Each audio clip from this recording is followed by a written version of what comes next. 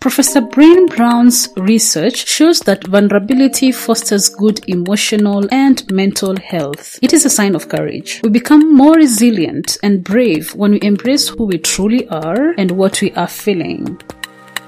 The Vulnerable Scientist podcast is a space for scientists to tell their honest and authentic stories. I am your host, Sarah Nyakeri, who happens to be a scientist, informal science communicator, and I help scientists create personal websites. If you want to support this show, go to www.patreon.com/thevulnerable-scientist. You can also follow this podcast on all social media platforms at TV Scientist Pod.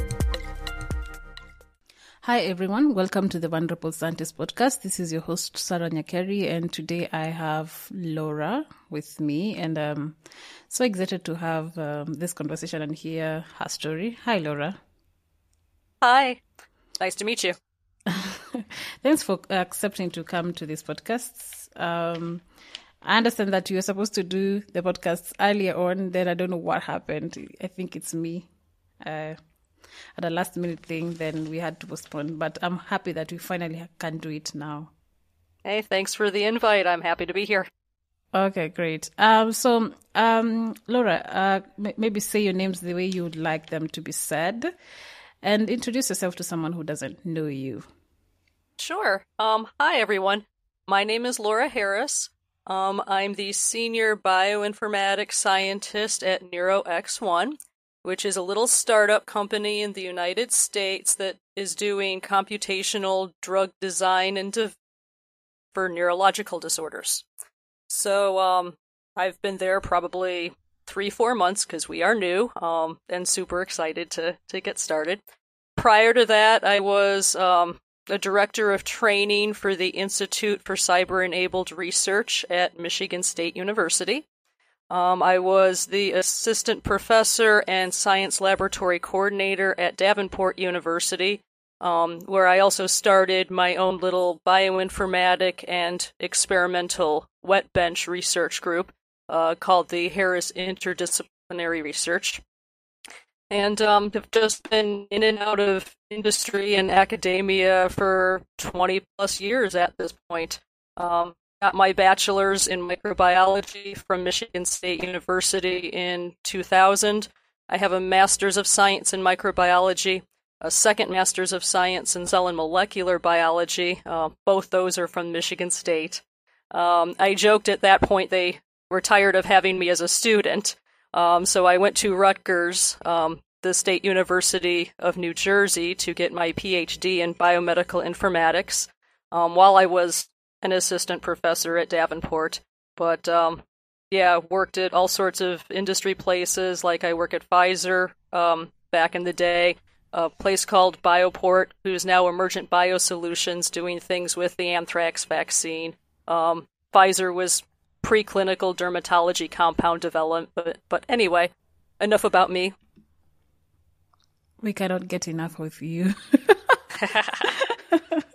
Wow, I love that brief introduction of who you are. It gives me a concept. It's interesting that you've been in industry and in academia, so I'm sure Yes. you have good perspective of both sides.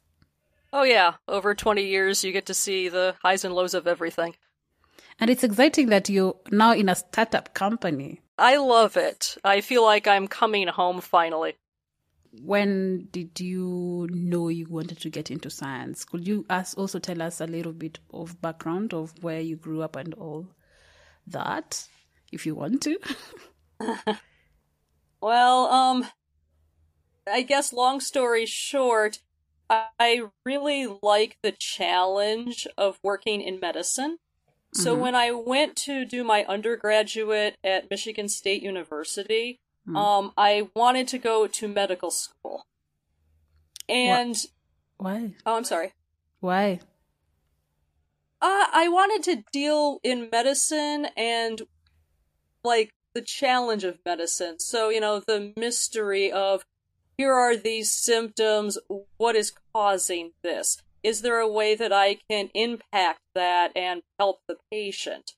So, I guess it's a combination of just sheer curiosity along with this drive to also want to help humanity. which I guess is kind of why I enjoyed teaching for so many years. But anyway, I ended up, instead of going to medical school, going to graduate school. For several different reasons, the main one being medical school wouldn't take me at the time. But I'm happy they didn't, because I found now that I do much better working with computers and petri dish and mice and data, and not so much with, whining patients. What makes you think you'll find whining patients? Hey, we all get a little bit down when we're sick, so. So you imagine, okay, that's interesting. I don't know. What? Am I too loud on your headset? No, you actually quieted down, but I can still hear you. I quieted down because I can hear myself, so I'm trying to get that echo off your recording. I'll keep going. I can hear you. It's a little struggle. How about now? You're fine. Go ahead. Okay. Don't worry. I'll edit these parts out, so don't worry about it. Fair enough. Yeah, so what about, tell us the journey before going into undergrad. How did you, when did you know you wanted to do medicine? Because that's the initial idea before you got into undergraduate, right? Well, I mean, I knew going into undergrad that's what I wanted to do. I wasn't really aware of all the different caveats of medicine. So, my first internship as an undergrad was a combination of radiology and infectious disease. Frankly, I had never heard of microbiology prior to that summer. So, saying that I wanted to go into microbiology when I was in high school is just not possible. I didn't know microbiology existed then. And then that's even complicated further by the idea that I'm now in bioinformatics. So that whole field didn't even exist when I was an undergrad. It was just barely coming out when I was starting as a PhD. And that was a good 6-7 years ago now. Yeah. So, a lot of things change, and if I had told myself then that I would be here now, I probably would have scratched my head and been like, really? That's not where I see myself going. But I'm very glad that I'm here. So, growing up, what did you want to be? Right now, what do I want to be? No, growing up, what did you want to be when you were growing up? An opera singer originally, but, you really need a voice for that, and I don't exactly have one. Wait, have you tried it later on in your life? Tried to sing? Well, I was in choir through high school and college, and when I was at my initial college, I was a transfer student to Michigan State. My initial college actually gave me a very small scholarship for music. I ended up transferring to Michigan State because the place I was at was too small, didn't have the courses I needed for a robust medical school application. But, yeah, I still sing in the car and drive my family crazy when I go places. Oh, okay. So you've never attempted to be in a group or to go into music, in some sort of way later on? I feel very connected to music. I just no longer participate in group music. Okay. Okay. All right. So, what is that thing that made you know you could go to graduate school and not medical school? Like when you got rejected, or rather, I don't know if what you said that you could not get into med school because of something. Correct. Well, I mean, I was always taught you have a plan, and then you also have backup plan. Yeah. Particularly with something as important as your career. And so, in my particular case, I wanted to go to medical school at the time. That was my plan A. But the Department of Microbiology at Michigan State had just opened a combined bachelor's and master's program. So then I didn't have to have the GRE, I didn't have to have letters, I just had to apply to this program and have a certain GPA already in the major. Yeah.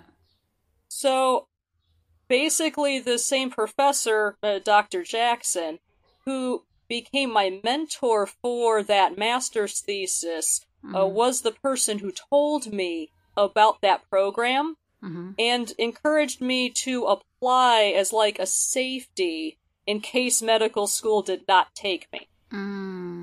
So that's kind of how I started with that master's. And at the same time also decided to diversify, to get industry experience, if you will. How did you do that? Oh, well, I started as a 21-year-old teacher at the Lansing Community College, which oddly my daughter attends classes there now as a dual enrollment high school student. Oh, okay. Talk about coming full circle. I was in the same parking lot I taught in, waiting for her yesterday. But, yeah, so I did that for a year, teaching microbiology lecture and lab. And then at that point I went to work for Bioport and started doing research and development for the anthrax vaccine. I defended my master's while I was at Bioport, I think like 2 months into my tenure there. So that got me out of academia for a while. Okay, so this is, after the BSc, this period after the BSc and the MSc, you didn't do anything at this period, right? Well, I mean, I worked. So, I was a research associate at Bioport. I then left there and went to work at Pfizer. I was the scientific project associate there. And so that was a good 5 years of my life after my BS-MS. No, I mean before the MSc. No, I really didn't. I mean, I had my internships at Beaumont Hospital, where I kind of got a feel for what infectious disease and radiology were about.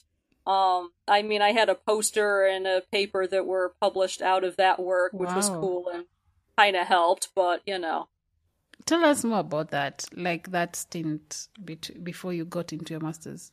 How did you get there? What were you working on exactly? Okay. Well, I mean, for the internship, I really got it from dogged persistence.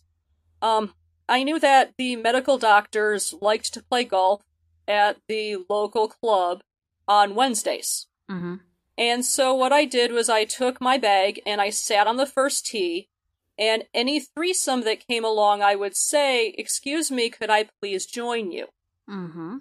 And, I mean, the groundskeeper wasn't happy. They complained. They told me to go home and stop bothering the doctors. But usually, within the first hour of me doing this, a group of doctors would say, "Hey, sure, we like your motivation. Come play with us." And that basically gave me, 4 hours to talk to them, learn about them, get to know them. And that eventually led to one of them, Dr. Dwayne Meswa, offering me an unpaid internship to shadow him in radiology and also to work with Dr. Zervos in infectious disease, because they misread my major at Michigan State to be microbiology when it was really biochemistry. Oh, okay. But that got me into the microbiology lab where I could start learning things.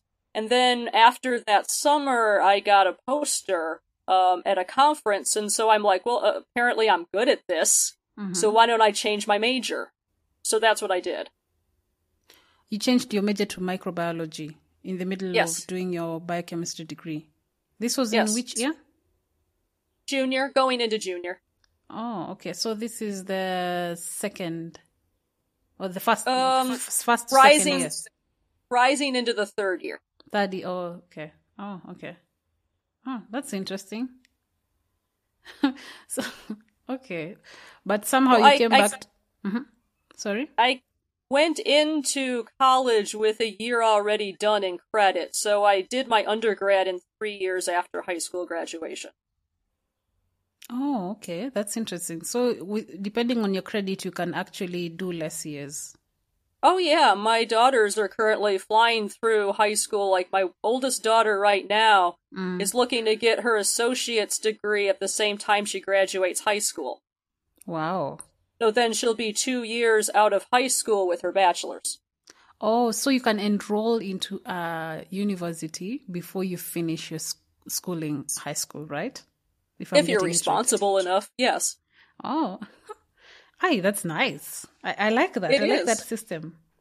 Yes, not very many people take advantage of it, but that's another story. Oh, okay. All right. So what happens in this lab environment, the infectious lab environment, that made you, what is that thing that made you go into graduate school? Like going, because I'm understanding that you did microbiology after that, right? Yeah, I did. Yeah, so what is that thing that happened in that space that was like, you were like, I want to do this? Well, I mean, infectious disease just made sense from a global perspective. Humans have always been locked in war with microbes since the beginning of time. I'm waiting for this car to go by. There it goes. Not sure if you can hear the background noise when that happens or not. Yeah, okay. But anyway, so because of that, I mean, I knew medicine was going to be important, so I wanted to pursue medicine. So infectious disease just seemed like this logical progression of, well, you know, we keep dying from things like antibiotic resistance or, well, COVID. And so I have this opportunity to focus in that area. I'm good at it. It's interesting to me. So I stuck with it. Everything else within medicine that was in my reach at that time was all clinical and needed an MD or a DO degree, which then kind of shifted my direction because I did not go for an MD or a DO degree. So technically I can do biomedical stuff like research, but I can't directly prescribe medication to patients. Yeah.